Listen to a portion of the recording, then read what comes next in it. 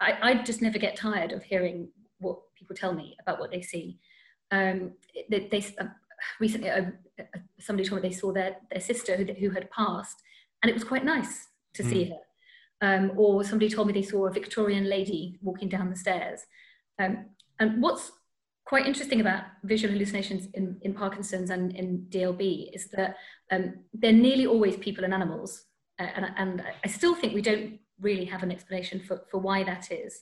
Psychotic symptoms are commonplace in both psychiatric and neurological practice, and they are perhaps one of the most challenging groups of symptoms to try and investigate and treat. In this TeesNeuro podcast, we look in detail at psychosis in Parkinson's, both in patients with dementia and in those with more normal cognition. We learn how to spot psychosis and how to identify the risk factors that lead to its development. We take a practical tour of which medications can help and which ones can hinder. We also spend quite a lot of time chatting about clozapine, so prepare yourself for that. I wanted to just do a quick introduction of the three. What are we? Are we faculty? I don't know what we are. Experts? We've had enough of that. Anyway, so I'm going to introduce people one by one, and we're just going to have a little chat about psychosis and in general terms, and also more specifically. So our first expert, Dr. Ross Dunne. So Ross, I'm right in thinking you trained in Dublin? I did initially, yes, yeah. And then you were in Cambridge as an NIHR academic clinical fellow? Yes. And you're now a consultant in Greater Manchester Mental Health Trust? That's right, the last 5 years. Last 5 years. And I was looking at your blurb and feeling inadequate as a result. So you're Clinical Director of the Greater Manchester Dementia Research Centre, Honorary Senior Lecturer at University of Manchester. Yeah, that doesn't even pay, Archie. I know, but still, it sounds good. Obviously, we know each other pretty well from the Neurology Academy and the Parkinson's Academy, don't we? And actually randomly from the MS Academy. Yes. And then you've got a kind of interesting, kind of really diverse research interest, prediction models, biomarkers, machine learning, design and teach free open source course in R programming and data science for doctors. So I have a pet project which is called Stats for Shrinks, which is a kind of a work in progress, but it's about teaching your ordinary hire trainee how to analyze data, because so many of them only know how to use sort of SPSS and point and click. Yeah. So a little bit of it dipping their toes in that, but mostly what I do is kind of recruit people to disease modifier trials in Alzheimer's and other diseases. And yes, I have an interest in biomarkers, because I think we need to try and get that off the ground in England. It's off the ground elsewhere, and we need to try and start to diagnose people a bit earlier with neurodegenerative disease. I think that's a very good point. Also, are you still a wilderness physician? I am still a wilderness physician, yes. Yeah. I think the credentialing lasts till next year, and then I have to go back to Scotland again. All right. And you think, and I like this, you think being an NHS consultant is like navigating in a whiteout? Totally. Yeah. Yeah. I feel that, definitely. No idea where you're going, but we have to bring everybody with you anyway. Yeah, it's a faith thing. Mm-hmm. Okay, well, Ross, I was thinking up the title for this session, and I realized I've been a consultant for a decade pretty much now as a neurologist, and I'm not even really sure I know what psychosis is. Oh, go on, Archie, you do. I don't well, I'm not sure I do. So assuming I'm right that I don't, how should I be thinking about psychosis? Okay, well, you can think about it in a couple of ways. You can think about it, and this is the spiel. So you can give the medical students the 19th century version of psychosis, which is a bunch of phenomena which kind of hang together, and we label them with German names, Gedankenlautwerden and what have you, and we can kind of it's like a botanical clustering of phenomena, and that's traditionally how medicine has progressed. We've subtyped and subtyped diseases. Everybody has diabetes if they're weeing an awful lot, and then somebody has the guts to taste the wee, and we decide that that's diabetes mellitus, and the rest is diabetes insipidus, and we gradually subtype until we have type 1 and type 2 and MODY, and we're down to genetic sort of fingerprints now in diabetes. And it's a very long, very old disease, so we kind of know what we're talking about in terms of diabetes, more or less. Whereas the brain's a bit complicated, and people don't like you taking samples of it at all, and they like to hang on to it. So you're reduced to sort of triangulating phenomena in the brain. And that means using neuroimaging, it means looking at behavior, it means looking at development and looking at language, speech, thought, what people report, all of those kinds of things. So progress is a bit slower, I have to say. So if you leave that botanical clustering behind, and you look at sort of what tends to hang together, and you try and push towards an understanding of psychosis, then what you develop in the sort of late 20th century is a bit more of an understanding of psychosis as the reductio ad absurdum, the right end of a spectrum of perception, that it's about perception about yourself, perception about the world around you, as well as sort of thought patterns and things like that. So if I give you a little bit of a normalizing example, it's kind of interesting. So if you remember being sort of 16, I know it was a long time ago, Archie, you're gonna have to cast your mind. Yeah, sadly true. If you remember walking into a room, if you went into a room and people went quiet and looked at you as you came into the room, you might have jumped to a kind of a conclusion as an adolescent that they were talking about you. Mm-hmm.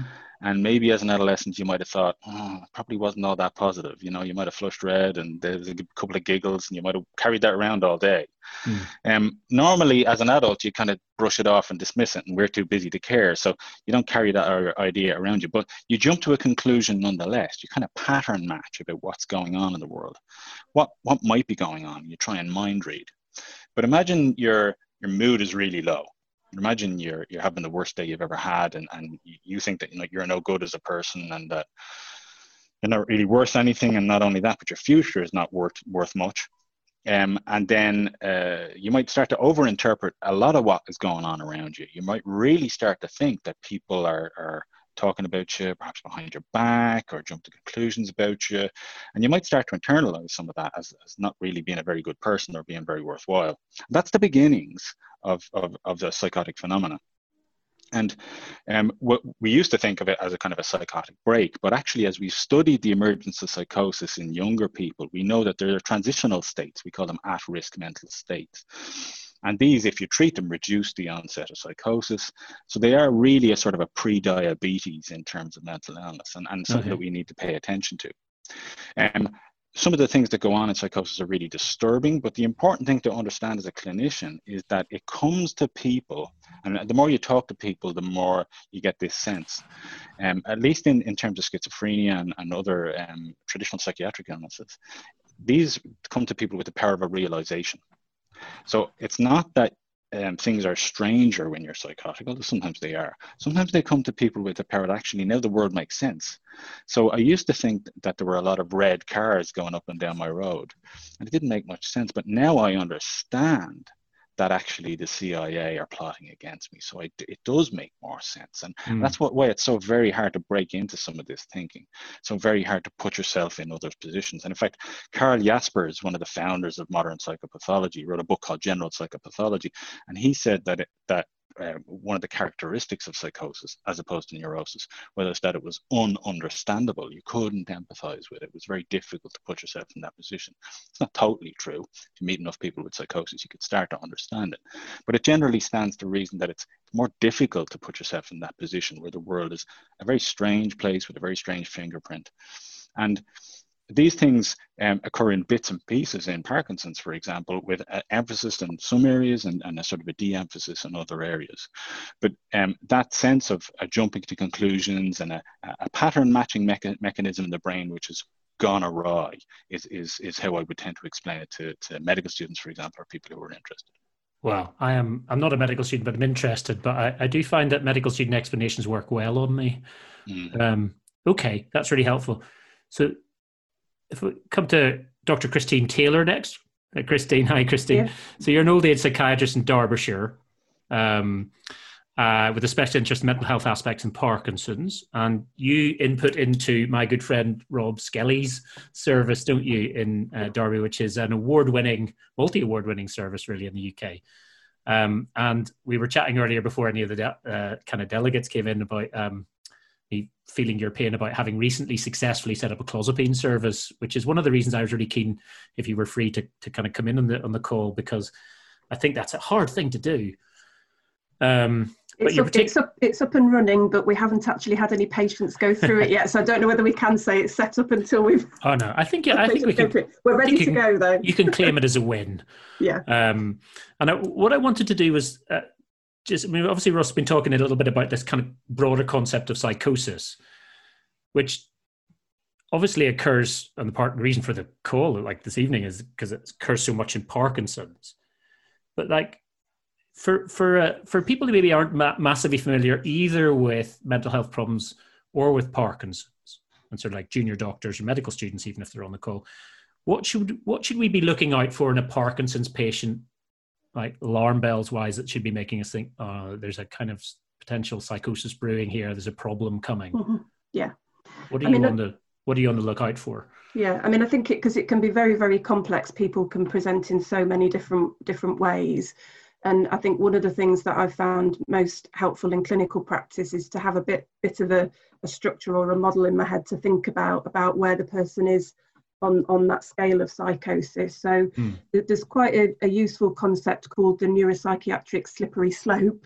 And you can sort of think when you're talking to patients about where they might fit onto that model. So people might present initially with things like reduced sleep pattern. They might then start to get daytime somnolence, and those would be the first sort of steps on that slope. The next step down would be if they were to start to get illusions or sense of presence illusions, but they've still got insight about them. So some perceptual abnormalities. Moving on from there, it might slide down into then starting to get more prominent REM sleep issues.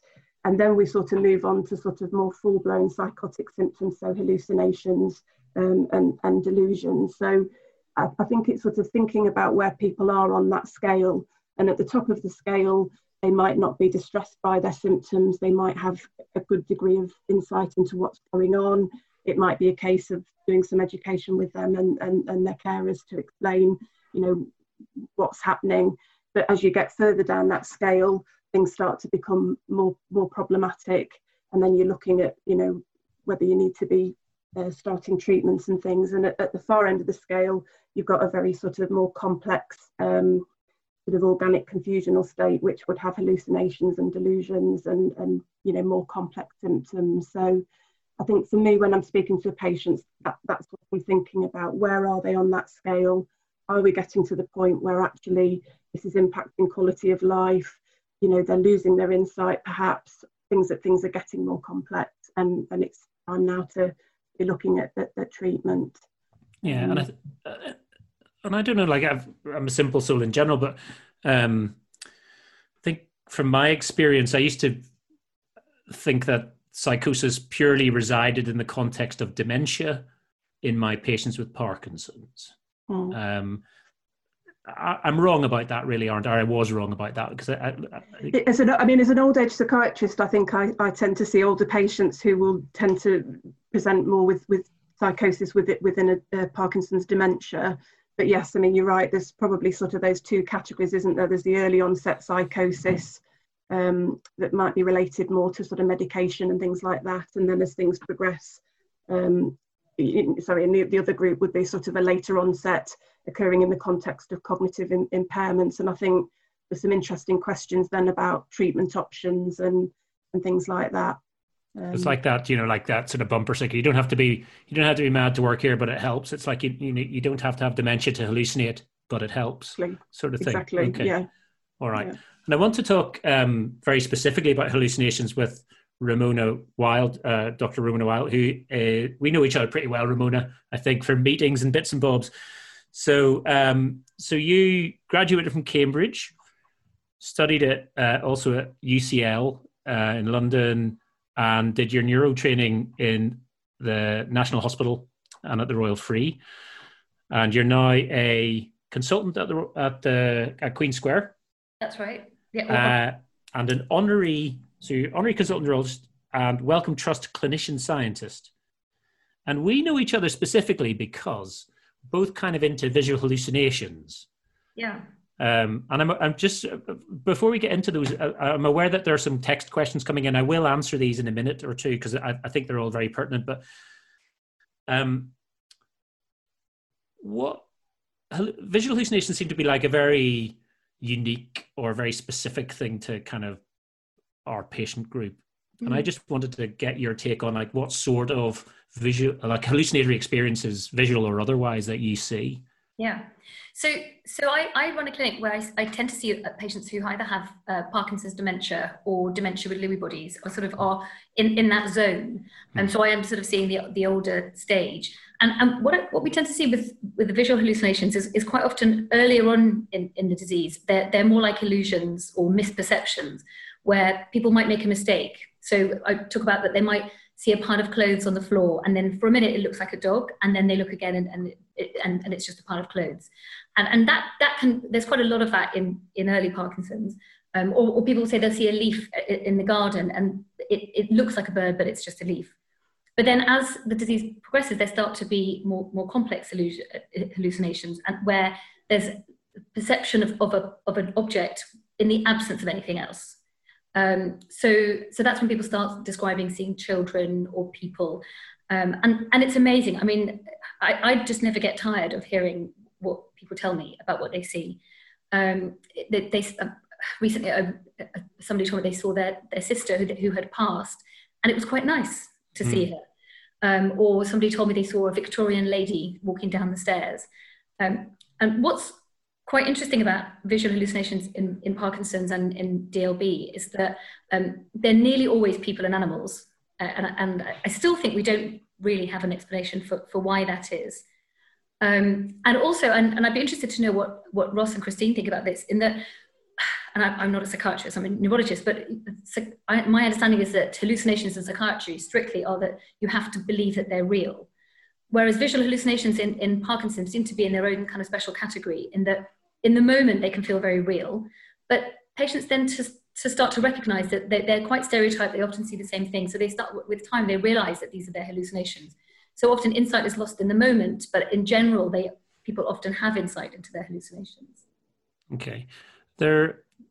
I mean, Christine was talking about the slippery slope. I have a little in my head, like the slippery slope, that there's kind of, the visual passage, the feelings of presence, the illusory misperception, and the complex visual hallucinations. Am I right to sort of categorize them as some that, there's a question coming in, are like, are pure visual hallucinations a marker of psychosis in their own right? And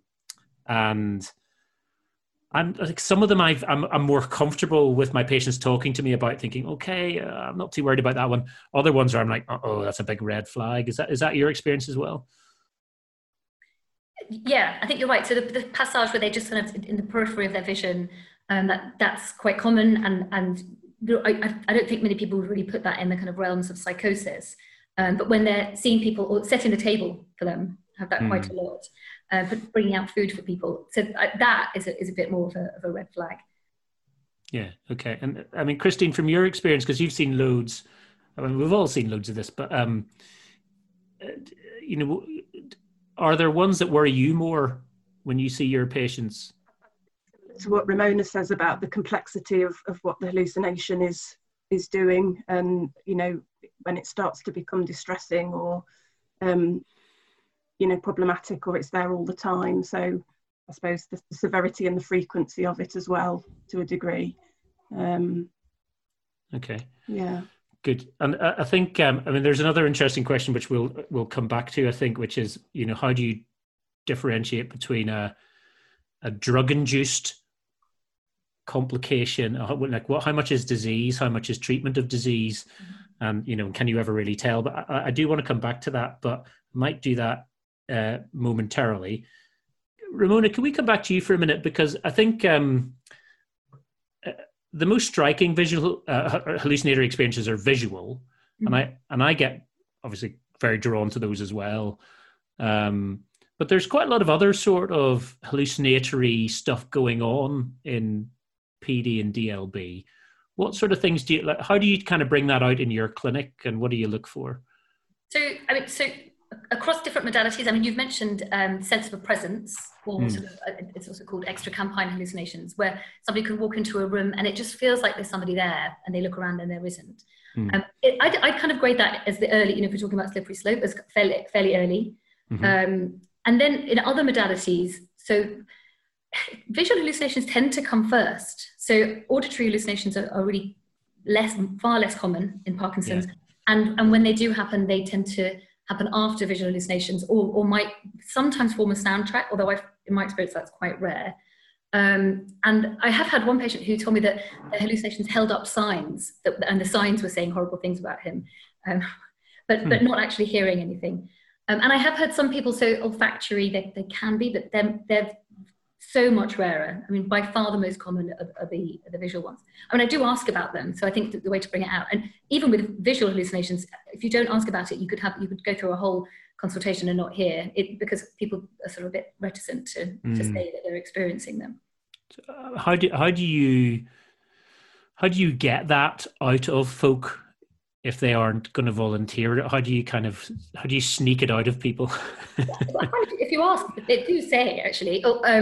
So yeah, I mean, do you ever see anything that's not there? And people will say something. Sometimes a bit sheepishly, but they will say. Yeah. Actually, sometimes there are people with more advanced dementia. Well, they'll totally deny it, and then the carer will say, "Yes, you just said the other day that you saw all these people." So there's different reasons for not volunteering it. I think one of the questions I start with, and the answer to this is always yes, is, do you have any problems with your eyes? And you then have to brace yourself for at least 5 minutes of, my vision's very blurry and I haven't had my eyes checked in a while and I need new glasses. And then I often ask about double vision, because that's also quite common, actually, weirdly, in PD. But then that sort of normalizes discussion around vision. And then you can sneak in some other little questions then about, well, yeah, eyes ever play tricks on you. That's yeah. So I think it's sometimes how I do it. Ross, I just wanted, like, from your point of view, obviously, because Rimona and I are neurologists, and Christine and you are psychiatrists. I've had a few folk over the years where there's quite like a sort of weirdly tactile component to their hallucinations, and a delusional component that sort of sneaks in around that. Yeah. I've had patients who freeze, which is obviously a motor phenomenon, but then have a delusional kind of somebody's holding them. Yes. Or it's really interesting because can't turn over in bed because somebody's lying on them. And again, so eliciting these symptoms from people is all about normalizing it, because when we start out explaining Parkinson's to people, at least let's say 10 years ago, I hope this is changing, but this was the disease of shaking and the disease of slowness. And so when these neuropsychiatric consequences appear in people, they think something else has happened. They don't jump to the conclusion that it's actually Parkinson's. So it's really important to put this in the context of Parkinson's for people, so they're not outrageously frightened and they can tell you, there's nothing that is occurring to you that is not explicable by Parkinson's disease. And that helps people, I think, sort of spill the beans in clinic. But the other thing is to slide into it, as you're doing with visual symptoms. Actually, this is a normal experience. Do you ever have trouble with your eyes? Sometimes people with Parkinson's will have experience X, or it wouldn't be unusual for you to have experience X. But then the layer of explanation for people who are interested is that your brain is constantly trying to fill in the gaps. To make a sensible picture of the world. It's like if you've got a jigsaw with missing pieces, you will have a brain that fills in the missing pieces. And that's really what, for me, illusions and hallucinations are. Hallucinations are when you've only got the edge of the jigsaw and everything else is filled in. And illusions are when you've got more bits and pieces. And that's why I find that kind of 19th century distinction between illusions and hallucinations a bit daft, really, knowing what we know about the neuroscience. But if you can normalize that for people, they'll really help. It'll really help them make sense of it. So if you can say that actually, you're freezing in bed, and there's things we can do about that, and that might in turn help your psychotic explanation, the brain's explanation for that phenomenon. So whether it's silk sheets or whether it's changing your dopamine dose and dosing you at night, that may help. But the important thing is to report it when it happens and don't be frightened by it, because too often people will keep it to themselves. And actually, I've had exactly the same experiences as Rimona, where people with less cognitive reserve, shall we say, or more cognitive impairment, don't realize they've lost insight, and sometimes they can't remember that they've had the experience. But equally, I've had people with loads of cognitive reserve who are loath to report it because they don't recognize it as a symptom of Parkinson's, and they haven't even reported it to the partner. So if you can encourage them to have a dialogue about it and do the checking. So, Mary, I see a spider up on the wall. Is there a spider there? no. They're, okay, excellent. Parkinson's has kicked in. We'll take a few minutes and maybe turn up the lights, because that's something we haven't talked about yet. Information in is really important. If you can dial up the amount of information coming through those sensory portals, you can reduce the workload of the brain, reduce that sort of what Ramona's about to talk about, which I think is top-down processing, the amount of work the brain has to do to fill in the jigsaw. And you can really relieve people. I've had people who were standing at the kitchen sink, and their delusions and hallucinations went up and down with the year. So as the days sort of got shorter, the onset of hallucinations became sort of 6 o'clock, 5 o'clock, 4 o'clock as the atmosphere got darker, and then as summer came, they started to have longer days free of hallucinations. That I've seen a couple of times. We resolved a lot of it by replacing light bulbs, which is not a traditional psychiatric skill, but and lends itself to any number of jokes. Any number of jokes. None of which are complimentary to neurologists, I'll wager. Rimona, I'm always struck, I think, by how differently a dementia, Parkinson's or DLB presents clinically to Alzheimer's disease. And there seem to be like sort of signature symptoms that would pull you well away from a diagnosis of Alzheimer's into a diagnosis of DLB or PD dementia, say. Let's kind of lump those two things together for a mo as a kind of Lewy body dementia syndrome. Why do, I don't know which way to phrase this, why do Alzheimer's patients not hallucinate? Or why do Parkinson's ones and DLB ones see so much? Yeah. I mean, so it's so interesting, and it comes down to where do hallucinations come from? And I think partly we still don't know. There's been loads of work on it, loads of neuroimaging work on hallucinations, and I think we don't have a clear answer. In fact, there are lots of answers, which always tells you that we still don't know. Just comforting. Yeah. I think why PD-DLB more so than Alzheimer's? I think there's probably sort of a 2 or 3 critical things going on in Parkinson's, more so than in Alzheimer's. One of them is what Ross was saying about visual processing being impaired in Parkinson's, so that the information going in is more affected. And you mentioned actually, Archie, about the blurred vision. It's quite interesting. Quite a lot of people who have had hallucinations have also got these kind of soft visual signs. So the information coming up from the visual system is not right in PD and DLB. Then it's also probably the connection. So it's this top-down, bottom-up, that the connections in the brain are that whenever any of us are seeing anything, it's vision itself, healthy vision is an active process. We're always making sense of the world. So we see what we see, and then we relate it to what we already know. And it's that top-down control that's impaired in PD dementia. And actually, we've done a little bit of work on this using some diffusion imaging, and we've shown that some of the connections going from the thalamus back to the back of the brain are affected in people who hallucinate and in people who've got visual problems in Parkinson's. And then there's the thalamus itself. So the thalamus is like this deep, old structure of the brain that kind of conducts all the different brain networks. And there seems to be some changes in the thalamus that possibly, I don't know if it's more affected in PD dementia than in Alzheimer's, but I think it's probably a combination of those 3 elements being impacted. So this idea of, I suppose, because one of the things we do sometimes see sort of in eye departments is hallucinating patients with visual impairment, and a Charles Bonnet syndrome, which is pretty common, I think.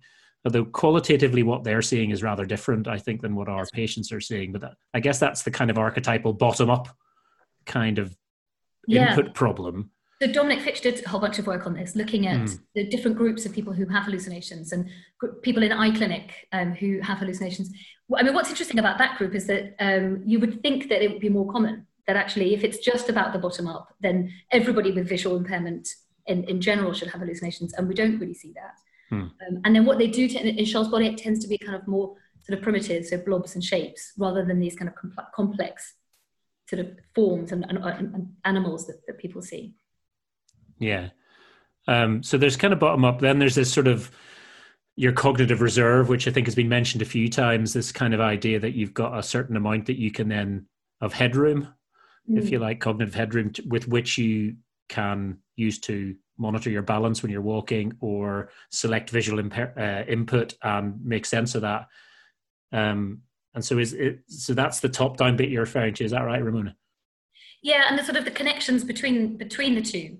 So that, I mean, Ross, you've done lots of work on perception and sort of prior knowledge, if I'm right. And actually, it seems to be that people who hallucinate are using prior knowledge too much, so that they're over relying on what they already know. So there's impaired information going in, and then they're over relying on what they already know, so that that's what's leaning them towards seeing these hallucinations. Can I bring you in on that then, Ross, and just kind of develop that? So I mean, I'll give you the example of the person who was hallucinating at the kitchen sink, a long-standing serviceman who'd done national service but then stayed in the army for some 30-40 years, and what he was seeing was Gurkhas dancing on the fence. Now, there's no brain disease that would make me see Gurkhas dancing on the fence.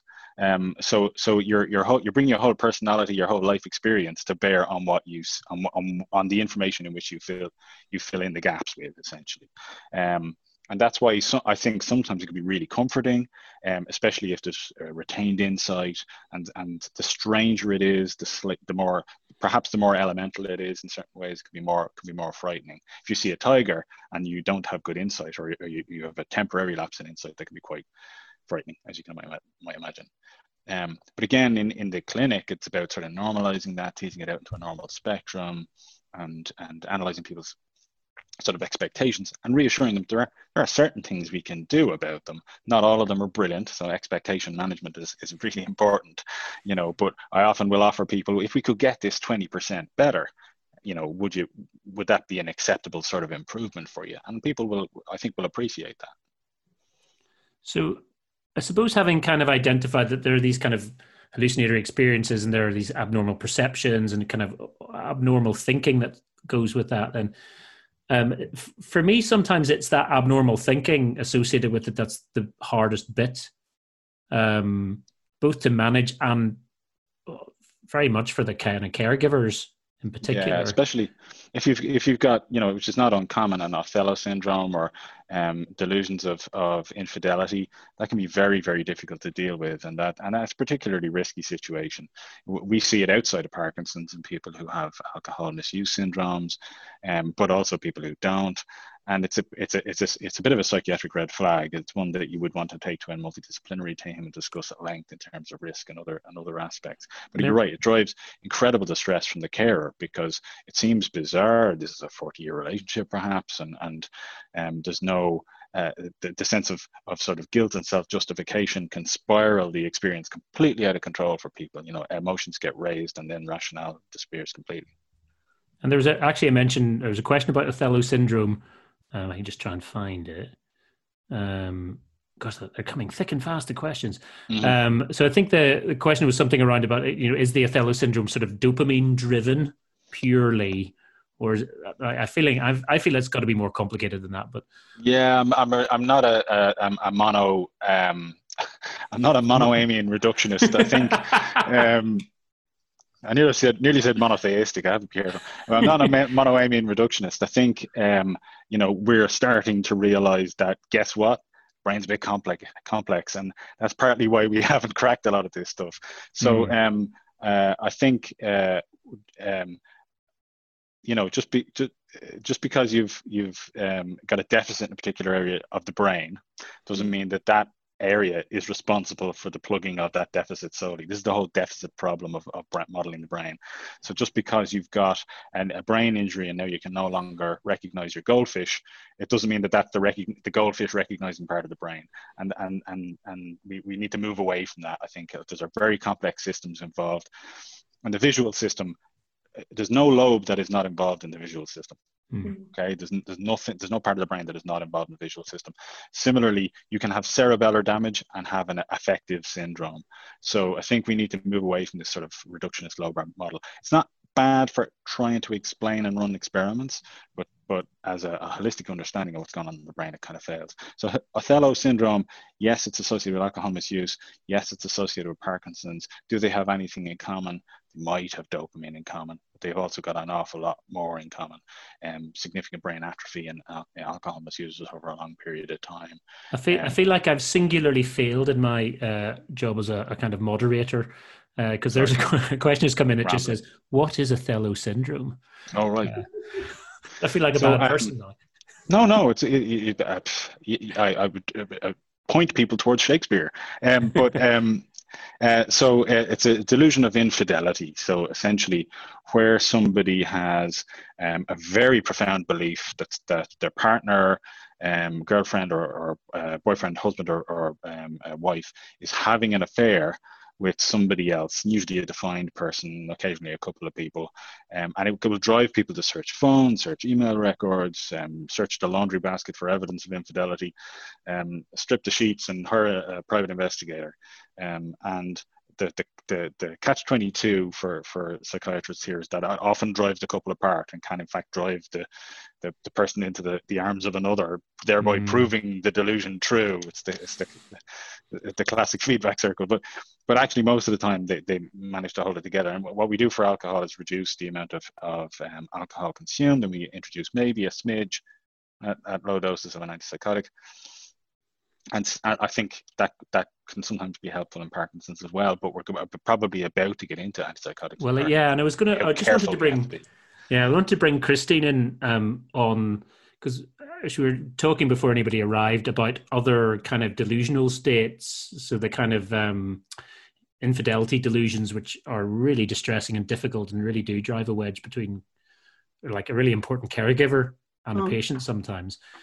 There's also this sort of weird sort of misidentification of a familiar person as somebody else, or in extreme circumstances, the notion that that person has been replaced or is an imposter. Is that something you see a fair bit in your clinical practice? Yeah, I mean, we do see quite a bit of capgras in the context of Parkinson. So the delusion that the person's been replaced by someone else, or and sort of lots of other things like thinking people are coming into the house, taking things, delusions of theft. Yeah, sorry, my mind's gone a bit blank. Well, yeah, and I think one of my colleagues can answer. Yeah, but I'm thinking that I find that a really difficult one. That sort of it's just a very puzzling sort of thing.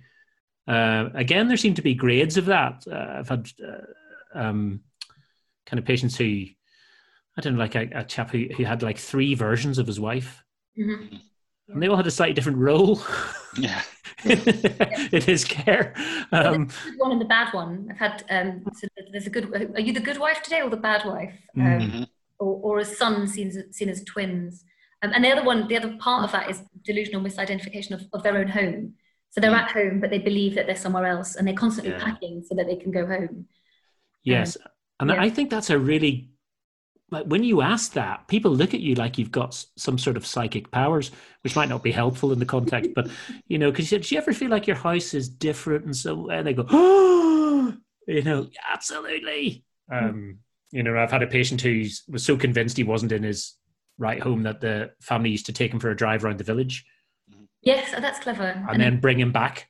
Yeah. And sometimes by the time they'd done a loop, it was like, oh, we're home. So, and one of my patients told me a very similar thing, that he thought the wife was a different person. So she developed a strategy where she'd say, Deborah's not here. It wasn't Deborah, but Deborah's not here. I'll go and get her. And she would go out the room and come back again and say, here I am. and that sometimes it can work. Obviously, it's not always as easy as that. But finding a strategy, because fighting the delusion head on doesn't work. No. Yeah, and bashing heads it was never a good. It's a bad philosophy for most things.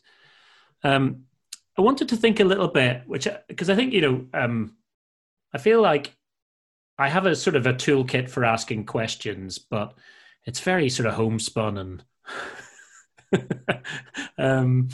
kind of experiential, learned over time. Is there, Ross, are there things in it that we should have in our toolkit, like specific things?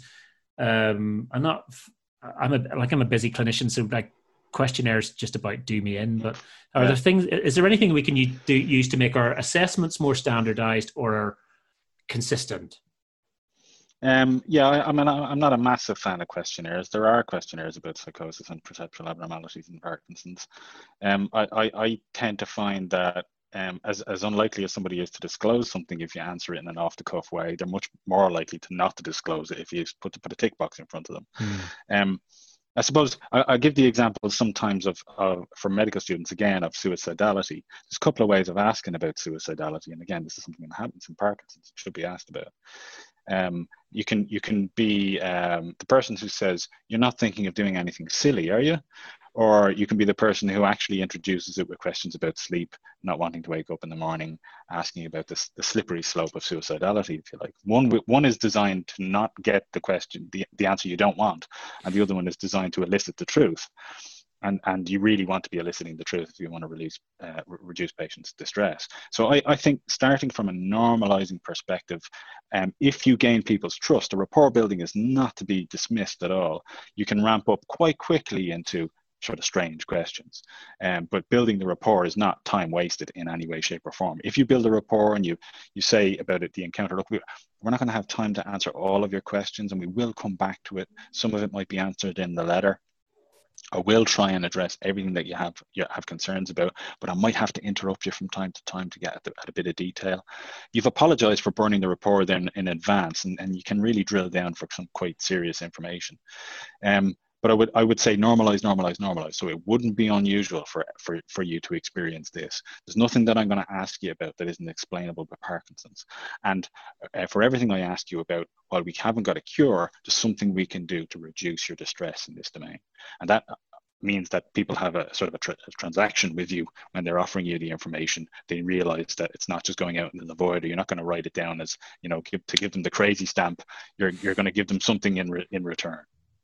That's a really good tip. I find learned the hard way, because for a long time I was Professor David Burns' registrar in Newcastle, and nobody ever wanted to see me, ever, because they all wanted to see David. Such a gent. Yeah, and so people, and so you had to credential yourself as this is a very good tip for junior doctors. Okay, anybody on the call, if you're somebody's registrar and they look like they're a bit crestfallen that they aren't seeing the boss. And I would make a careful point of reading a couple of the previous clinic letters and trying to find some reference to sort of symptoms that patients might not think we would know about, specifically like the visual things or the dream enactment or that kind of thing. And I would, when I was trying to build a rapport with the patient, because I wanted them to go away feeling like they'd had a valuable consultation and not that they'd just seen the junior doctor, I would say, look, in my experience, sometimes patients with Parkinson's will have this unusual thing when they're asleep, where they act out their dreams. Has that ever happened to you? Like, I know, and I would know that was happening to them, and they'd go, "Oh yeah, that's that definitely happens." And sense of smell can sometimes be affected, And so these were kind of loss leader questions, really. In some respects, in order, I'm not a total imbecile, and you can tell me stuff, and I might be able to help. And I think that's sort of a little bit what you're getting at, really, Ross, is like setting the scene for a good therapeutic relationship. Yeah. That and expectation management. I think it's really important for people to know that, yes, these are all explicable by Parkinson's, but also we are not in the business of, we don't have any disease modifiers, and nothing I start you on in terms of medications from today is going to cure it all. You're going to be living with some of these symptoms. So that people really appreciate honesty. They really do, and what they really don't appreciate is bullshit, and they can smell it a mile off. So you really got to be upfront with people about what you're going to be able to do for them. I want to come on and bring Christine in a minute on specifically about kind of approaching like therapeutic approaches and particularly non-pharmacological ones, because I'm very much a reacher for the prescription pad, and I recognize that in myself, and I have to kind of hold myself back. There is a flurry of questions before we get into that, though, which are kind of, I'm trying to theme them around, this idea about dopaminergic drugs and the driving this. And I've definitely had that in my interactions with psychiatrists in the past, where I feel it's very strongly not a simple drug problem. And very strongly, the view comes back that this is just, I just need to reduce their levodopa put them on a levodopa holiday, horrendously suggested recently. And so and that comes across, there's a couple of questions there, not just about that, but also about this kind of trying to pull apart, like, can psychosis and Parkinson's exist in the absence of dementia?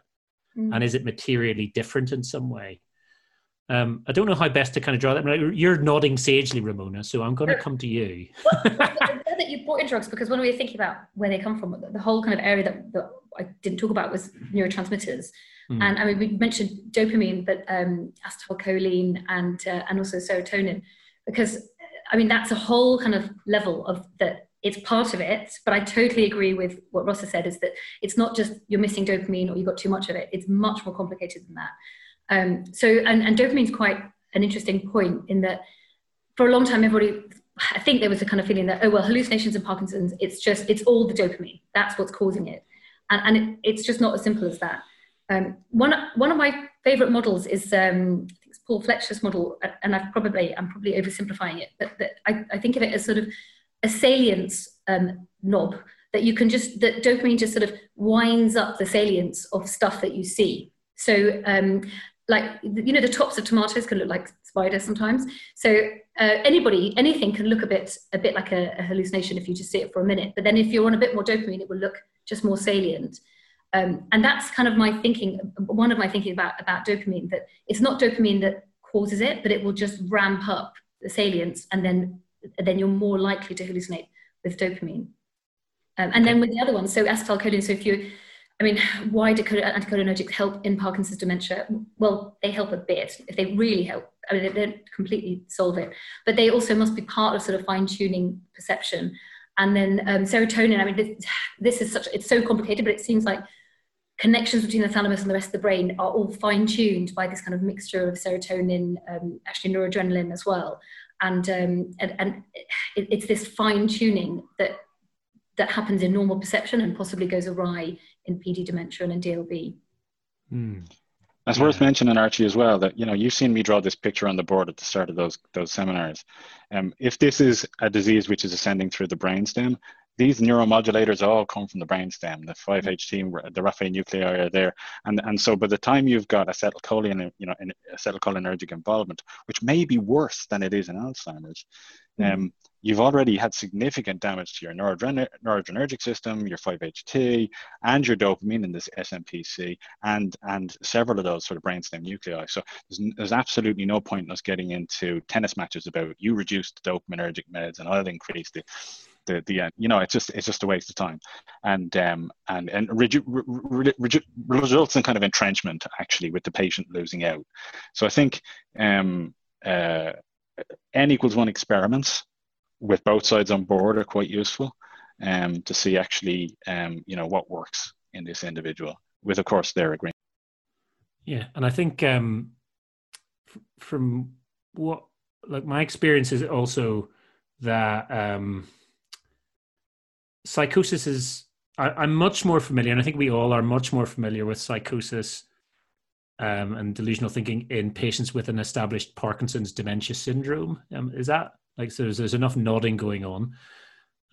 But there does seem to be something slightly different about the younger patient, often male,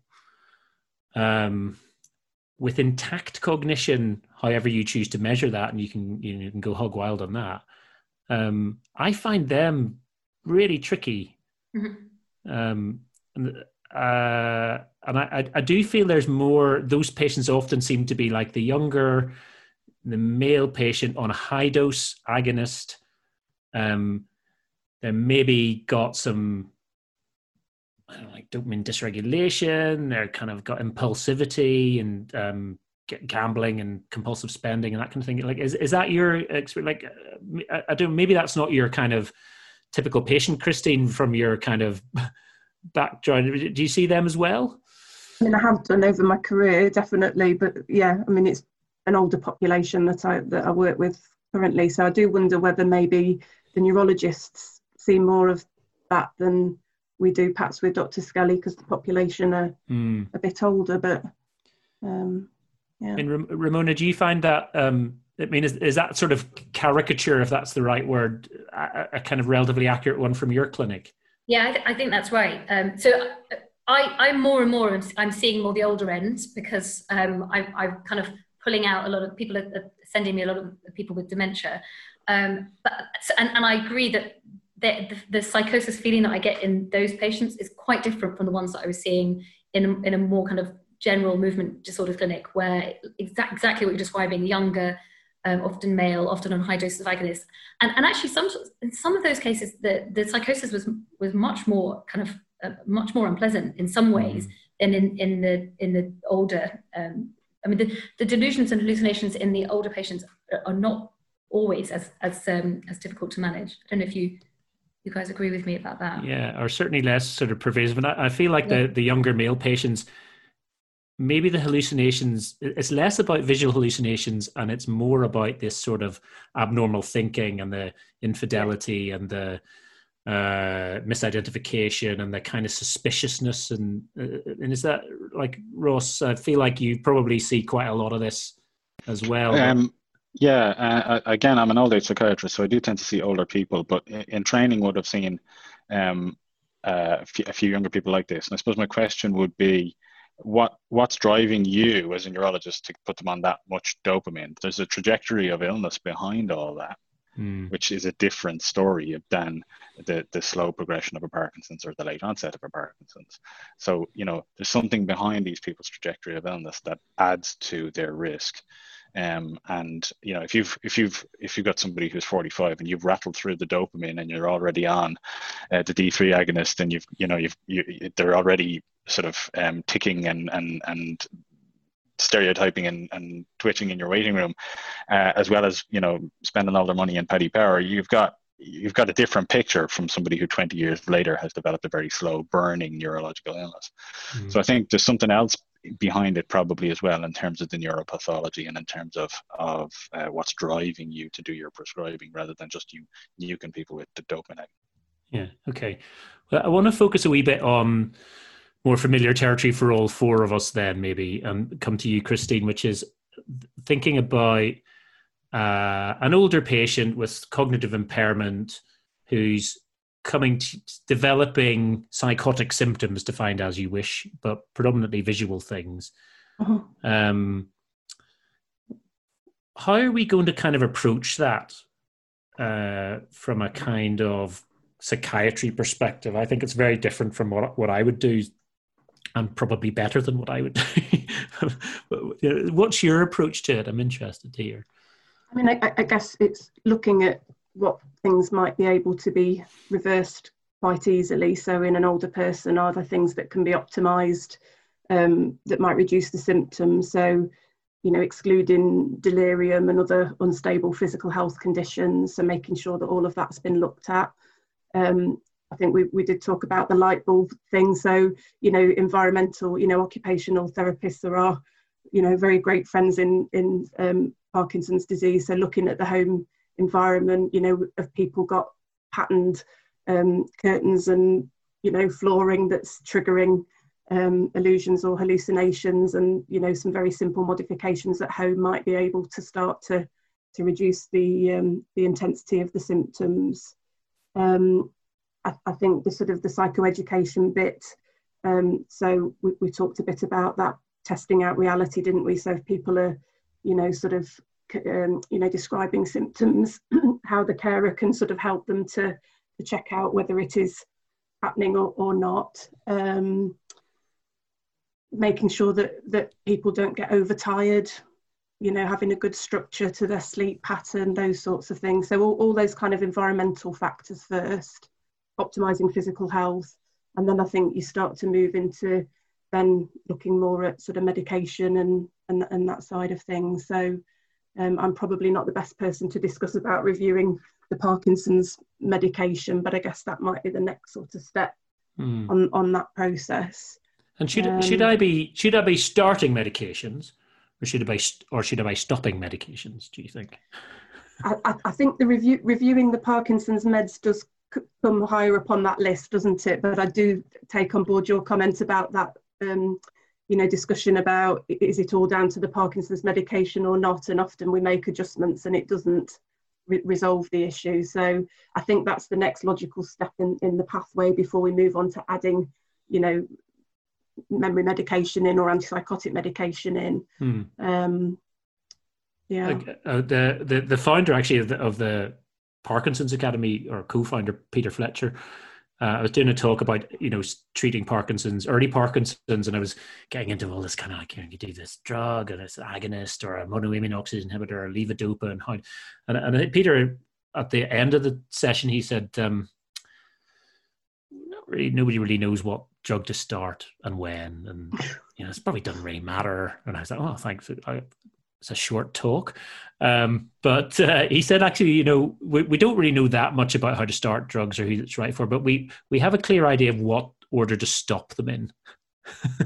And it seems like there's a kind of, without wishing to be vulgar, like a shit list of drugs, and there's some that float to the top, and you're like, well, if you're in there, you're definitely coming out oxybutynin. Yes, absolutely, top of my list, oxybutynin. There's a kind of like, so there's a group of drugs that are just absolutely toxic to the brain and are like no pun intended, like a no-brainer to stop. And they're not always dopamine drugs, in fact often aren't. So what should I be stopping? So you mentioned oxybutynin. I'll take all contributions. The 25 milligrams of amitriptyline that was started for sleep, and in fact the problem with sleep is not an absence of anticholinergic function. I'll throw that in. Yeah, Rimona, have you got any things that you always hunt out on the Cardex? Well, codeine is any opiates, tramadol. Yeah. Any anticholinergics. And there are quite a lot of hidden anticholinergics. I'm fed up of, there must be an awful lot of allergic people in the country, because there's a heck of a lot of fexofenadine floating around in my patients' brains, and kind of these kind of non-drowsy antihistamine drugs, which are really, I think, pretty toxic and in their own right are pro-hallucinatory. I quite like this idea. I had this idea in my head that there are drugs that are hard to stop in a hallucinating patient, like Ropinirole, like a high-dose dopamine agonist. You just know you're going to have an absolute nightmare because there's a reason why that patient ended up on that, and their motor function is going to suffer. There are other ones that you think maybe are maybe not going to make a big difference, but are dead easy to do without. And I feel like those are the ones to start with on the off chance that a minor miracle occurs, like the fexofenadine. There are better drugs than oxybutynin for bladder symptoms. There are better ways to manage pain than opiates. There are better ways to improve sleep than tricyclics. So I think that sort of decluttering non-dopaminergic drugs is kind of useful. Of the Parky medications, Rimona, because I think this probably kind of speaks to your strength as more. Which ones do you then think, all right, I wonder if I can get away without that one? Is there a kind of like wee list there? There's no kind of evidence base of how to do it, but there's kind of, I think you're right. There's a mixture of the ones that are easiest to stop, and also, well, if anything was just started and clearly triggered it, then I think that's another sort of easy way in. Amantadine is something that's sort of not too difficult to stop quite often. And then, if they're on an anticholinergic for tremor, then that's going to be sort of early on in my hit list. And actually, I know that it depends on where people are in their kind of Parkinson's kind of journey. But if they're relatively recently started on an agonist, then actually lowering the agonist can make quite a big difference to hallucinations. I'm not keen on agonists, and also I think they do worsen cognition as well. So you help the hallucinations and you help the cognition if you can lower those. I feel like my Parkinson's Advanced Symptom Unit, PASU as it's called, needs to be renamed the kind of Ropinirole Reduction Service, because it seems like I spend quite a lot of my time kind of navigating people off agonists that they've historically been on for quite a while. And of course, like, it's a lung disease, so like, they don't have a dementia syndrome at the start of that process when they were on an agonist, but now they do have one. That's really the last thing they need in there. And it's kind of pairing it back to levodopa. Feels like that's... Yeah, the other interesting observation, Annette Schreck, who I work with, had made an observation that, and I don't know if you've seen this, but there's a bunch of patients who initially have quite a lot of motor symptoms and need to be on the agonists. And then there comes a point when the cognition kind of takes over. And that quite often, at that point, motor symptoms are just less of an issue. And it's not that they don't want to walk. It's actually that some things have changing in the disease process where the motor symptoms are just less of an issue. So you can get away with pulling back a little bit on the agonists. Yeah. I don't know if you've seen that. Definitely. It's the balance of priorities massively shifts. That's really helpful. I think, that sort of idea of decluttering things is really useful, isn't it? Christine, we were talking a bit about antipsychotics and cholinesterase inhibitors. And I suppose most of our patients that with a PD dementia syndrome, they're fluctuating and they're drowsy and their sleep-wake cycle is reversed and they're having these kind of florid visual hallucinations and it's all beginning to kind of mount up. What's your sort of approach? Are you a cognitive enhancer first? Are you a kind of antipsychotic prescriber first? How do you approach that bit?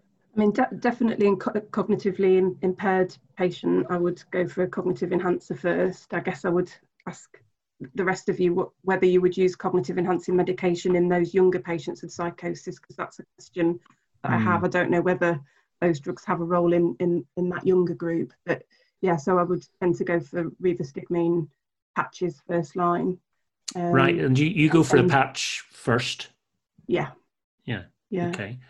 What are you telling patients or carers to expect from a cholinesterase inhibitor like rivastigmine or donepezil? What's your kind of spiel?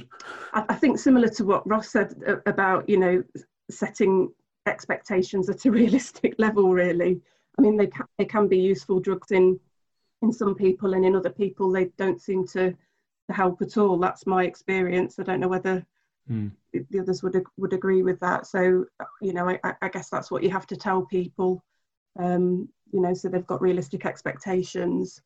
I would tend to titrate it up as, far as we can go in terms of tolerability. So up to 13.3 if we can. And I would tend to do that first before antipsychotics, although I would say if the person is more distressed and risks are escalating and things are getting more complex, in that scenario, I might tend to go directly for an antipsychotic if I feel that things, are getting more unmanageable. And again, I don't know whether colleagues would agree with that approach. And if I feel like the cholinesterase inhibitors are like a little minor miracle for some people, and maybe not many, but and I don't know whether you feel this, Rimona. It feels like, and I think the early studies would back this up. The ones who kind of are maybe a little bit sort of drowsy in the daytime and fluctuating a bit, and have quite florid visual hallucinations in the context of a Parkinson's dementia or a Lewy body dementia syndrome, they seem to do pretty well on a cholinesterase inhibitor. So David Burns' trial showed that if you're hallucinating and you get put on rivastigmine, that's the group that do better cognitively. You asked about what words we use. I learned, one of our nurses said that she talks about just a boost. So I talk about just a boost in cognition. When it works, it's a little boost. It's about as good. I don't know. I think it's quite mixed. So some people there is just a bit of an improvement. Some people don't really notice anything at all. And I reckon that it's around, 20%, maybe, or 30% who get quite bad Parkinsonian side effects or worsening confusion. I thought initially it was rivastigmine, but I'm seeing it also on donepezil. Do you see that as well? Yeah, quite a lot of bladder problems, bad tremor and bladder problems, and of course you kind of expect that a wee bit, but obviously the patients have those already. Exacerbating that feels pretty unpleasant. But it can be dose related, so it's not just that they had it, and it's quite convincing that they start it and then they're suddenly incontinent. And I mean, my preference actually, Christine, is donepezil once at night. Partly because it's a once a day medication, and the rivastigmine when it's tablets twice a day. I do use quite a lot of the patch as well, but like my first line's donepezil. It's incredibly cheap as well, isn't it? And easy to titrate, and so that's been our kind of practice in Teesside for quite a while. But that's not to, we use plenty of rivastigmine as well. And what about memantine? Because that's another question that I have. I mean, I do use it, but I don't know. Mm-hmm. There's not really an evidence base, is there, to tell us one way or the other? So, Ross, what's your take on memantine, either on its own or I often add it into a cholinesterase inhibitor these days. I mean, I'm a risk-benefit prescriber, so I think that the risks with memantine are low. If you've no history of seizures and you don't have overwhelming constipation, it does worsen constipation, and you don't have blood pressure that's teetering on the brink of 100 or 200, 180 or 200 systolic, then I think we can manage your side effects with memantine, and it's generally very benign. Generally, don't see very many problems with it. And for people, I tend to give it once at night, can improve sleep significantly, and can, again, I think it's a smaller subgroup of people who do really quite well with it, but it probably is reducing that glutamatergic excitability, which may add to hallucinations. And rivastigmine and memantine together I've had some success with, along with deprescribing other stuff. So I think sometimes if you're tilting that seesaw in favor of cholinergic tone, and sort of reducing some of that glutamatergic excitability, that can work nicely for some people. It's not revolutionary, but it's, as we're probably going to come to, it's better than tripling the risk of stroke at 3 months. So it's sometimes a kick to touch strategy for, we'll see how you get on this, and often people come to me when things are at their worst. And so regression to the mean is the doctor's friend. I think sometimes things are getting better anyway, Yeah. There's a question about, why use the patch first? I think, Christine, have you got a kind of rationale for that? Partly because it's once a day instead of taking twice a day tablets, partly because it causes much less gastrointestinal issues. Yeah.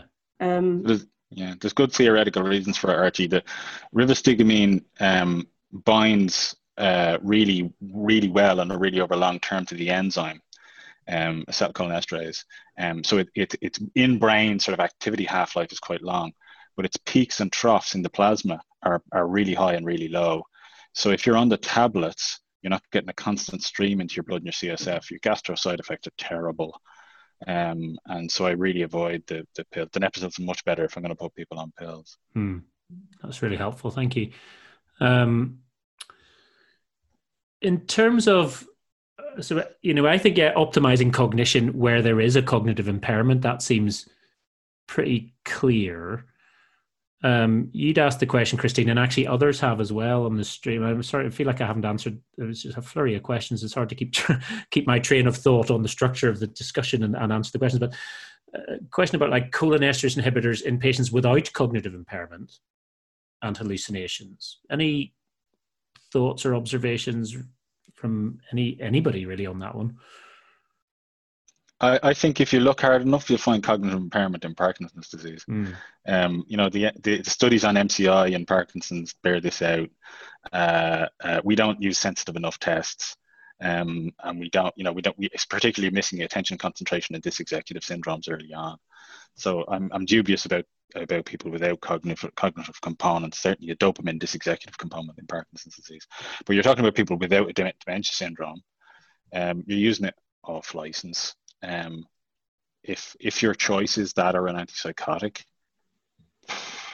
antipsychotics are pretty bad side effects. You can get diabetes off them. You can get it's pretty severe apathetic syndromes. There's lots of bad side effects of antipsychotics. So I'm inclined to go. I'm not rigid about it. And if there's risk, as Christine says, I might go somewhere else first. But I'm inclined to try something a bit more benign first. Yeah. Rimona, thoughts on? Yeah, I mean, I tend to see people a bit older where there is a dementia syndrome. But I do have people who, I mean, you do a mini mental and they're 29 out of 30, but you know that that's not their base, that they probably are better than that. So there, I think it's a no-brainer that you would use a cholinesterase inhibitor. I think the question was possibly about kind of somebody in their 40s with kind of florid delusions. I think you're right, Ross. I totally agree with you. If you look hard enough, there are cognitive problems all the way through Parkinson's. But I think you're less likely to get a benefit in that younger group. Yeah, certainly my experience has been that, it's a roll of the dice, isn't it? And it's a pragmatic roll of the dice. I don't think I've seen anybody really do very well where there hasn't been an obvious kind of Lewy body dementia, DLB, PDD kind of syndrome with the kind of fluctuations in the drowsiness and all that kind of other bits and bobs that we're familiar with. But yes, optimizing cognition is reasonable. I guess that then leads us inevitably to the thorny issue of antipsychotic medication in general, and the even thornier issue of why the hell we aren't using clozapine more, which is, there have been a couple of questions about that. But Christine, so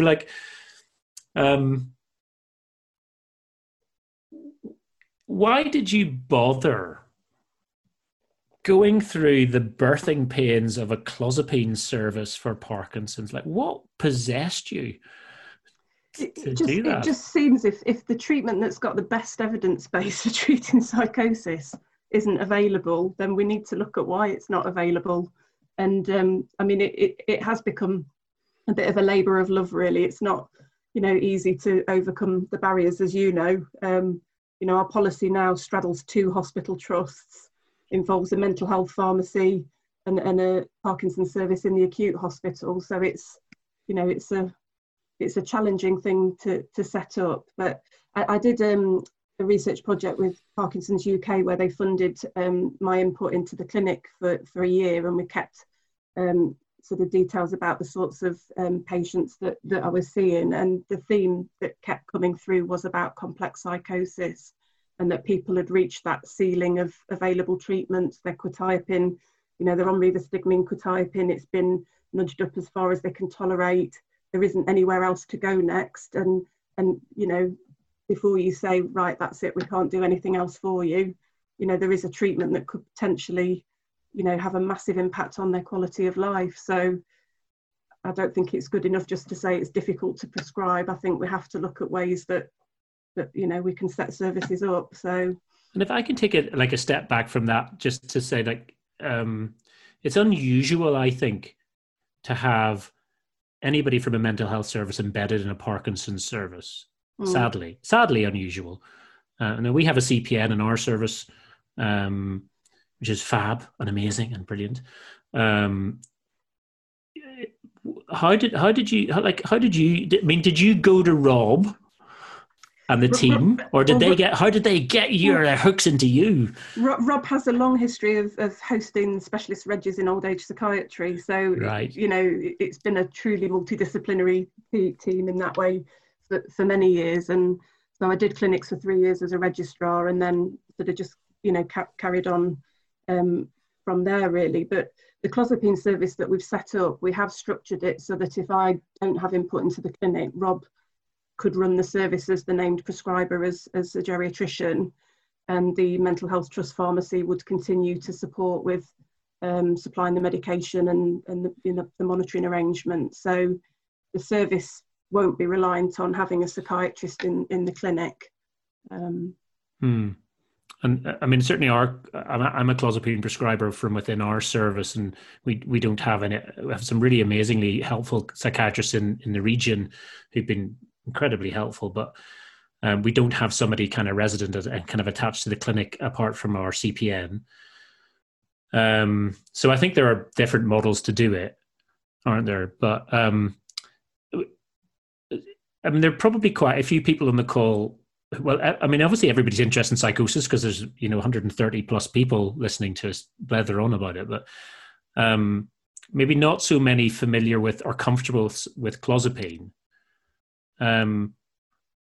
Like, what is it about clozapine that is deemed to be so kind of challenging and difficult from a psychiatry perspective?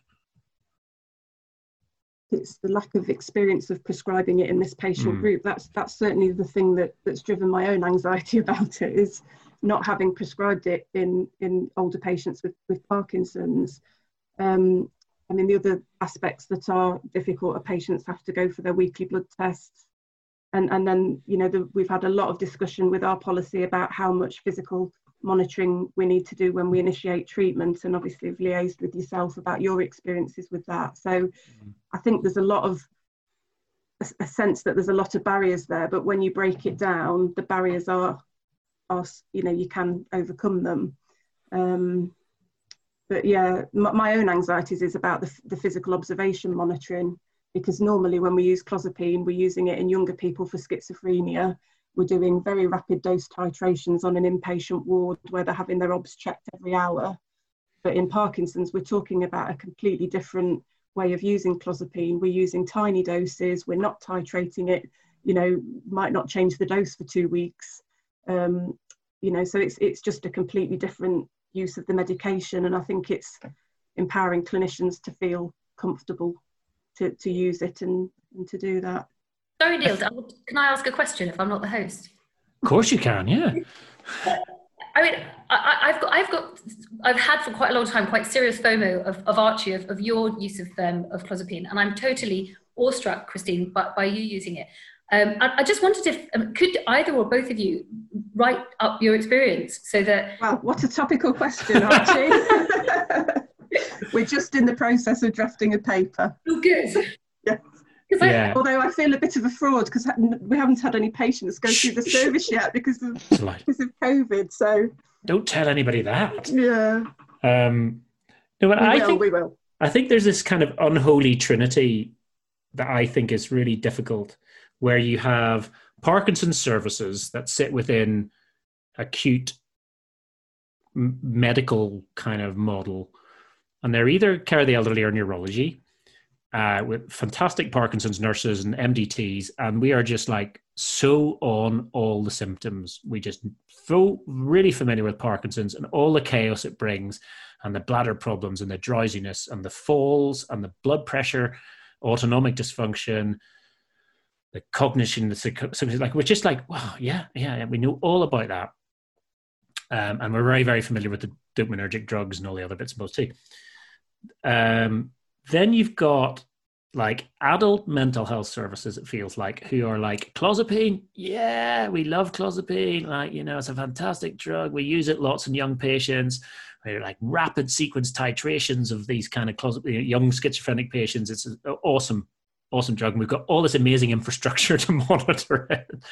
And then you've got like mental health services for older people who've got this kind of deep understanding of dementia syndromes and have like community reach into patients and see people in their kind of home environments and have like a kind of very kind of multidisciplinary team approach to kind of that cognition problem, but have like no familiarity with Parkinson's really and all the kind of ridiculous drugs we prescribe, and they like 8 times a day, and it has to be at 7:15 in the morning, And also like this kind of this fear of clozapine because that's for young schizophrenic patients, and it has like, and if you put somebody in clozapine, they'll definitely die or something, you know.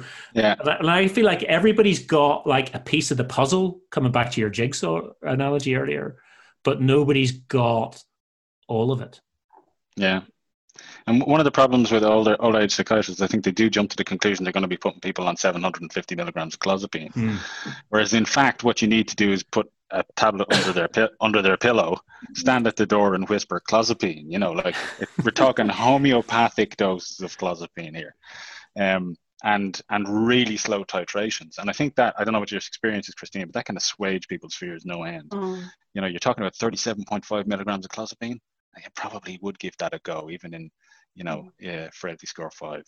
And yeah, certainly over time. So we start, just for those listening, we start on 6.25 milligrams at night, which is a quarter tablet for those not familiar with it, which is annoying for the pharmacy.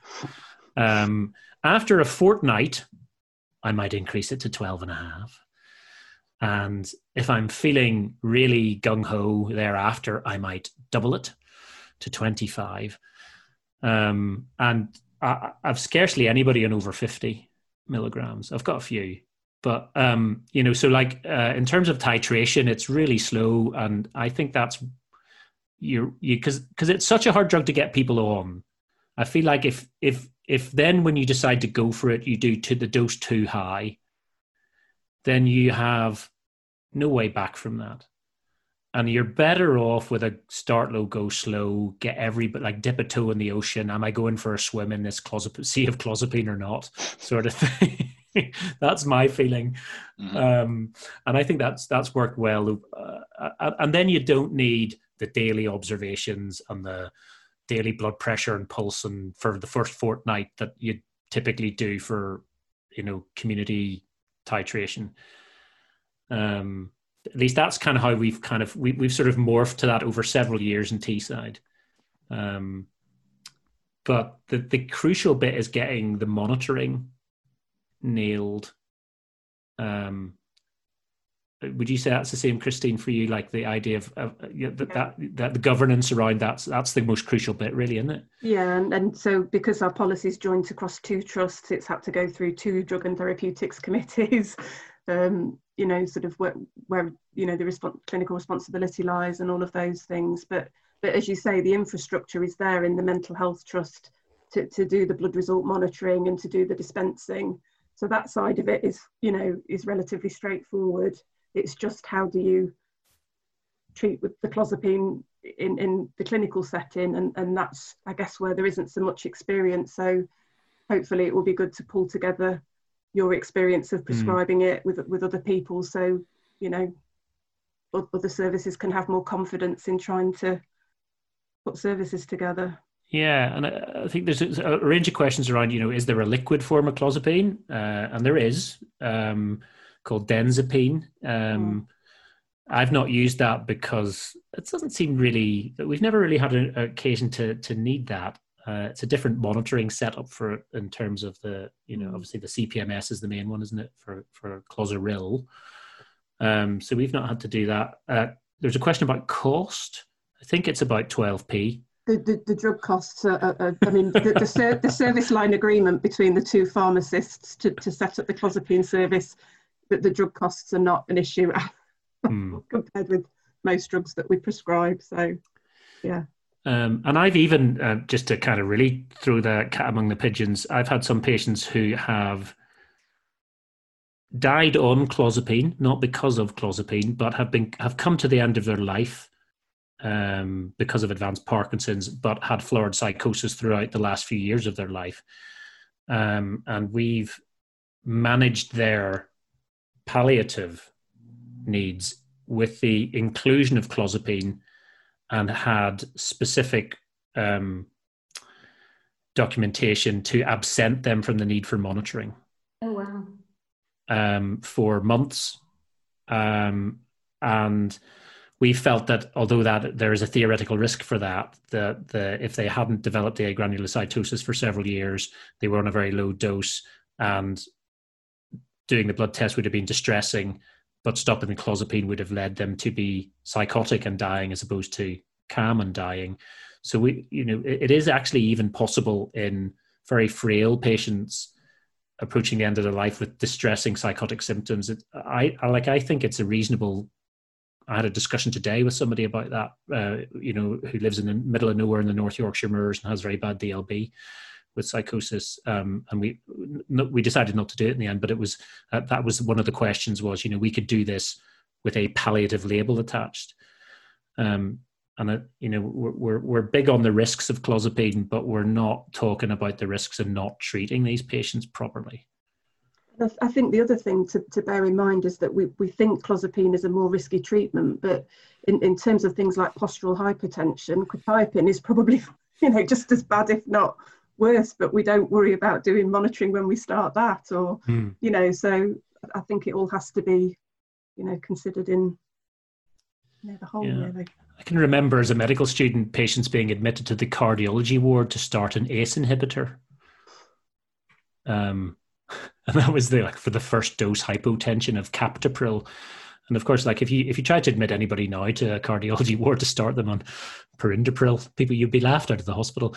So I think, familiar as we get more familiar, I think,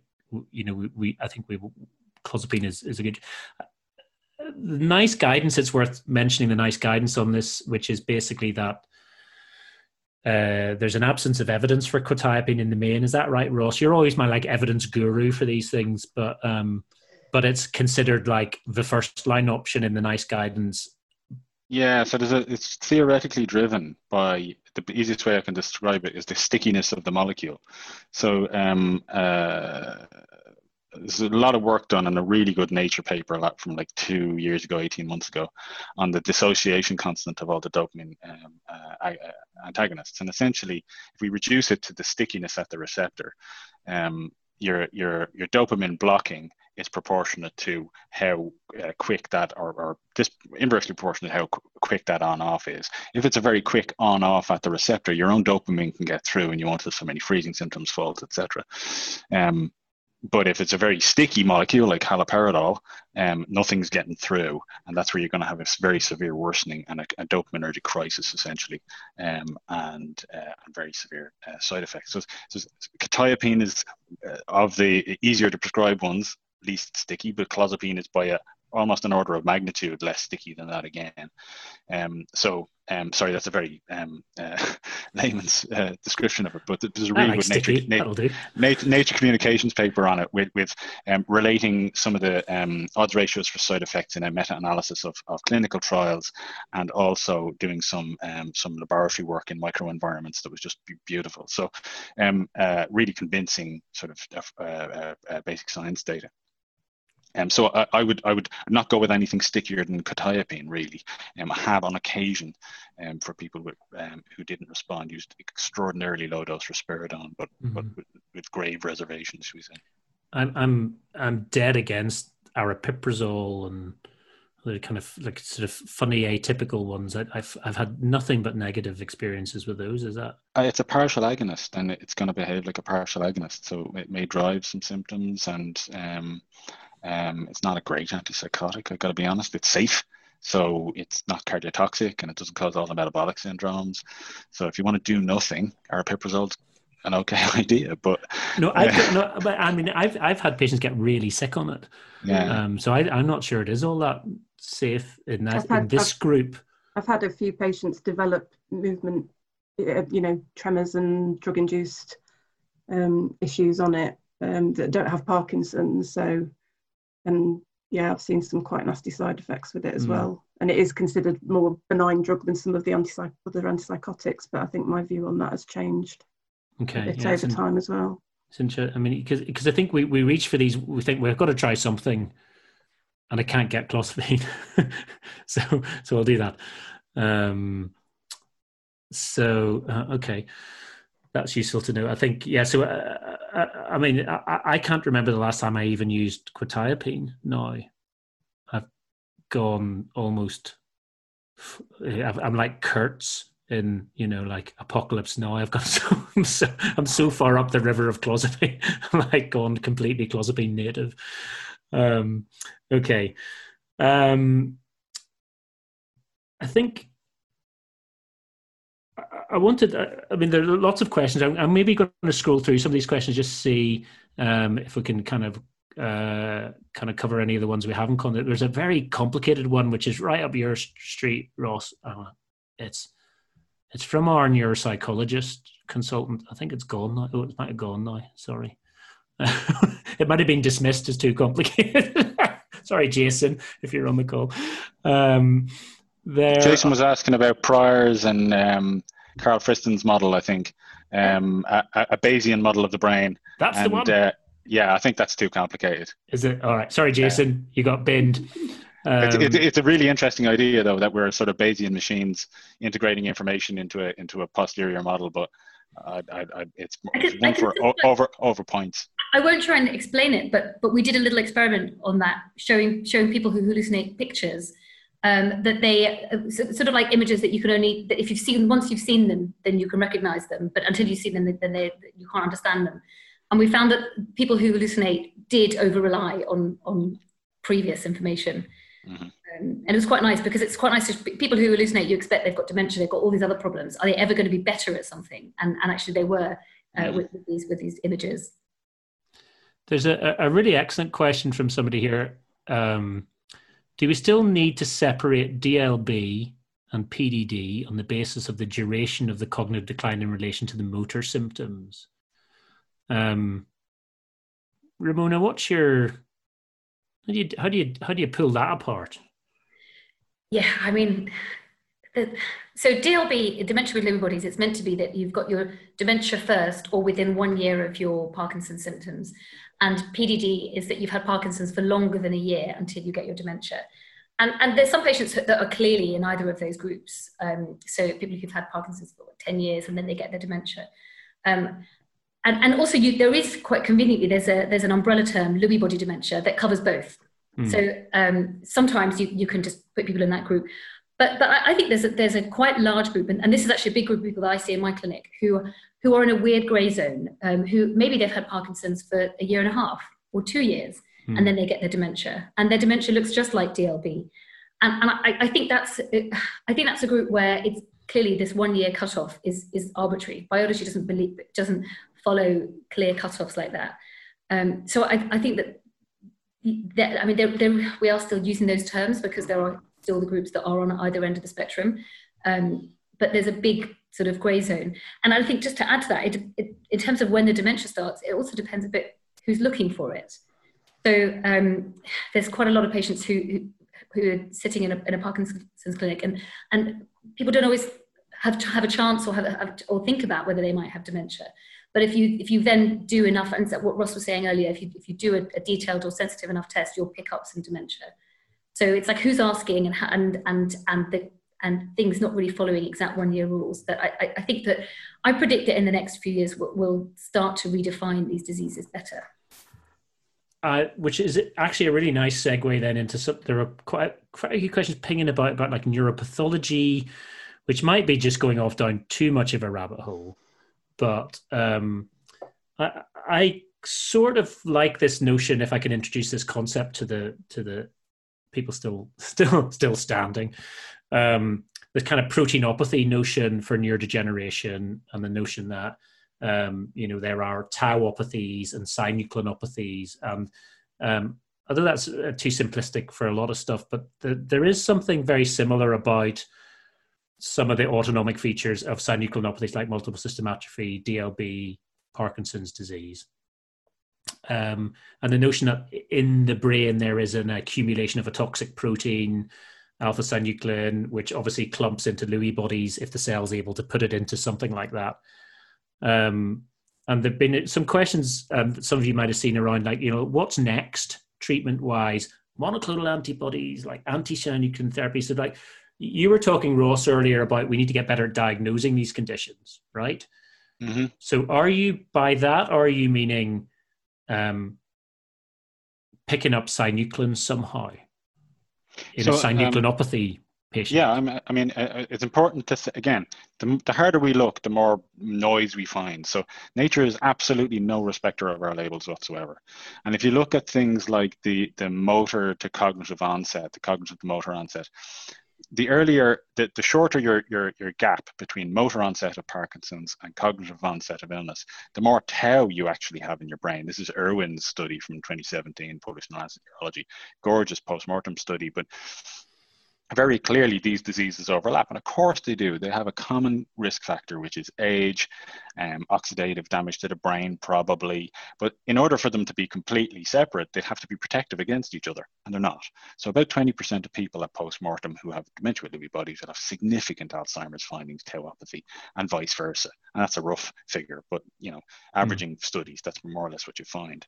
So even in people in whom we do a lumbar puncture and we find that their amyloid beta is significantly under 1,000, their AB42 is under 1,000 on their CSF, and perhaps maybe we get a high phospho-tau, and we decide, this is really like an Alzheimer's disease.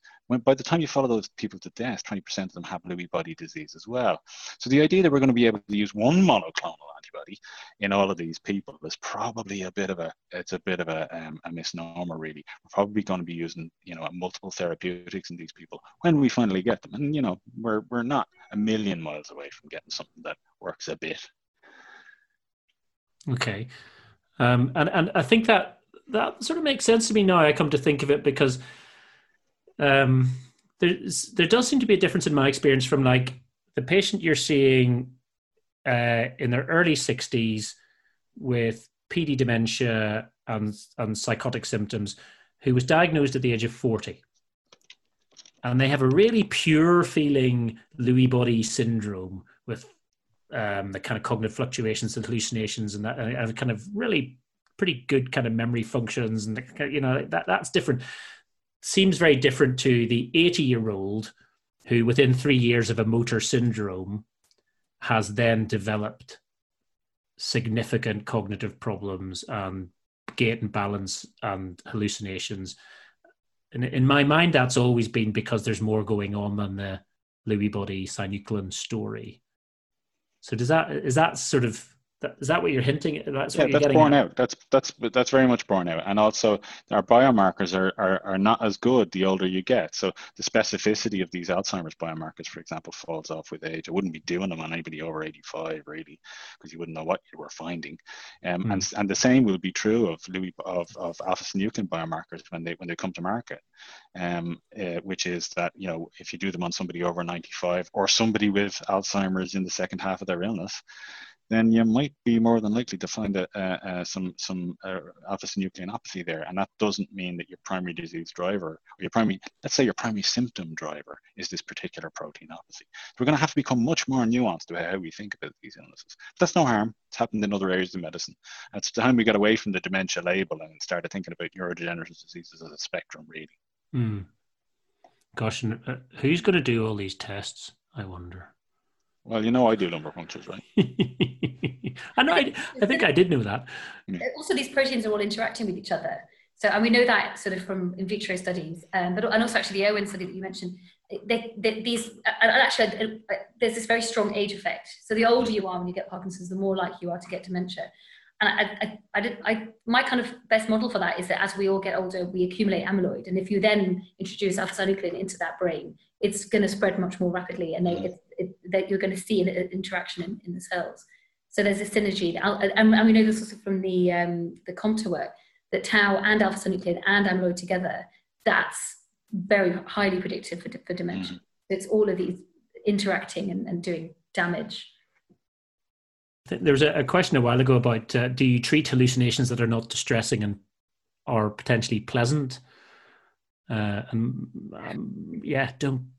go there. No. I have a chap who actually he's an illustrator of very well-known cartoons that I read as a kid, but also that he did lots of other stuff, kind of voluptuous superhero, lycra-clad superhero illustrations.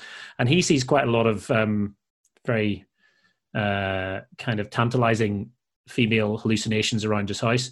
And we've offered to treat them, but you can guess what he said.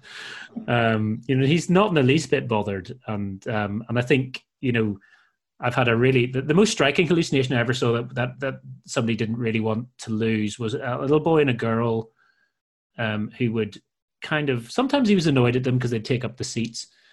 But he said one time he'd spilled something, like some liquid on the floor from that he was cooking, or his kettle or something. And they were standing, ushering him around the puddle in case he slipped and fell. And from that moment on, he was basically tied into those two kids. And he didn't want them treated at all. So I wouldn't treat things that aren't significantly symptomatic. There's a lot of quetiapine anxiety now. We've generated quite a lot of quetiapine. I'm sorry, everybody, about that. There's a question about what are red flags to assess, when management in the community is no longer safe. Christine, do you kind of risk? How do you kind of manage that risk? Are there patients that you would look to admit ever? I think there certainly are a group of patients that end up getting admitted in crisis where the psychosis has gone perhaps undetected by clinicians or, for whatever reason, and then they perhaps end up getting assessed under the Mental Health Act. So I have seen quite a lot of people that have ended up in hospital with very florid psychosis because the risks have escalated. I would hope in the majority of patients, though, that we are engaging them in the clinic to do a risk assessment as part of our assessment. And I guess it's that discussion with the person and their family about, what impact it's having and what the risks are relating to the symptoms. So I think, as we've said already, those patients that have more of the delusional ideas probably are at the more risky end of the spectrum. That would be my experience. But I think you have to just talk to the person and do a risk assessment as we would with anything, really. I worry a wee bit in that case that we've hardly ever had anybody admitted to the psych wards really in the last few years. The only one patient we had admitted was when the clozapine was accidentally stopped. When I went on holiday, note to self, never go on holiday. But I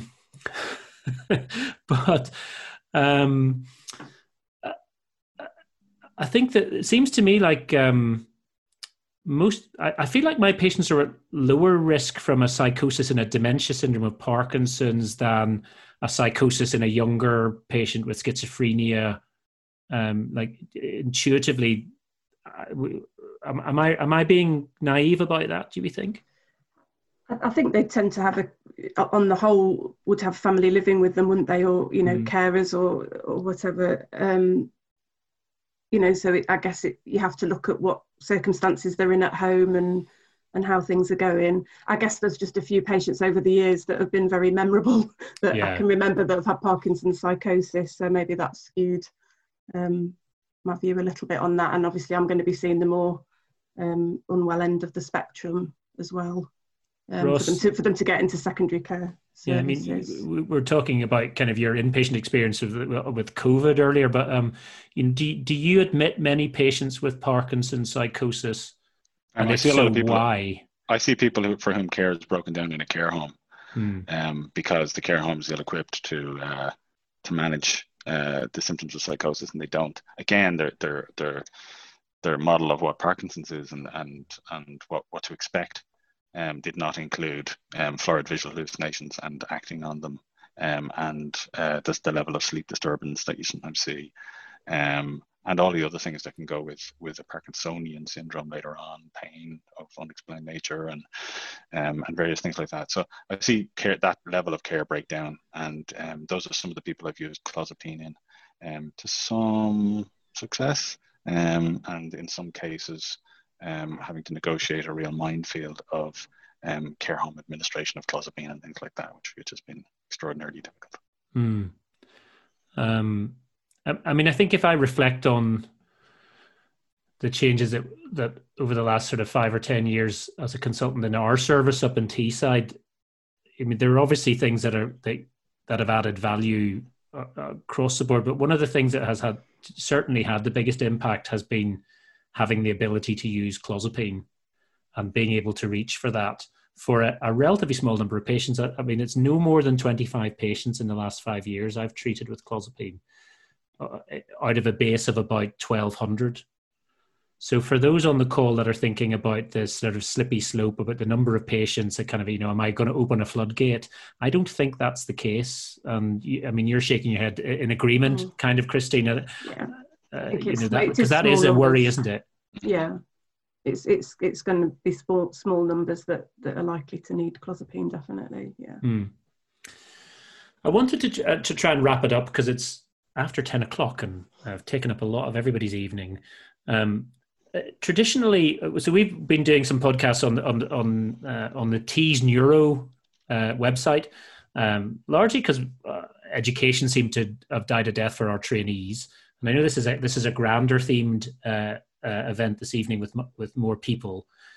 But one of the questions I've asked everybody that I've done a podcast, TeesNeuro podcast with so far, has been like, if you had some advice for your first year registrar self, knowing what you know now as an established consultant, what would that advice be? And I'm sorry to spring this on you. But do you mean general advice? If you, general advice about medicine? Just, whatever. Yeah. I mean, so like, if you could speak to your slightly younger trainee self setting out on your path, like what would you wish you knew then that you now know? Get better at saying no earlier on in your career. holding strong boundaries. Yeah. Okay. Speaking from she sits here doing a podcast at 10 o'clock on a Thursday. Yeah. Sorry for that. And also, having just set up a clozapine clinic, I'm not sure you're the person to say no. Yeah. But okay. So knowing, yes, that's good. Knowing when to say no, I think that's perhaps a better way of putting it. Yeah, difficult skill that I've not mastered yet. Ross, have you got a kind of sage wisdom for your younger self? Keep it clean.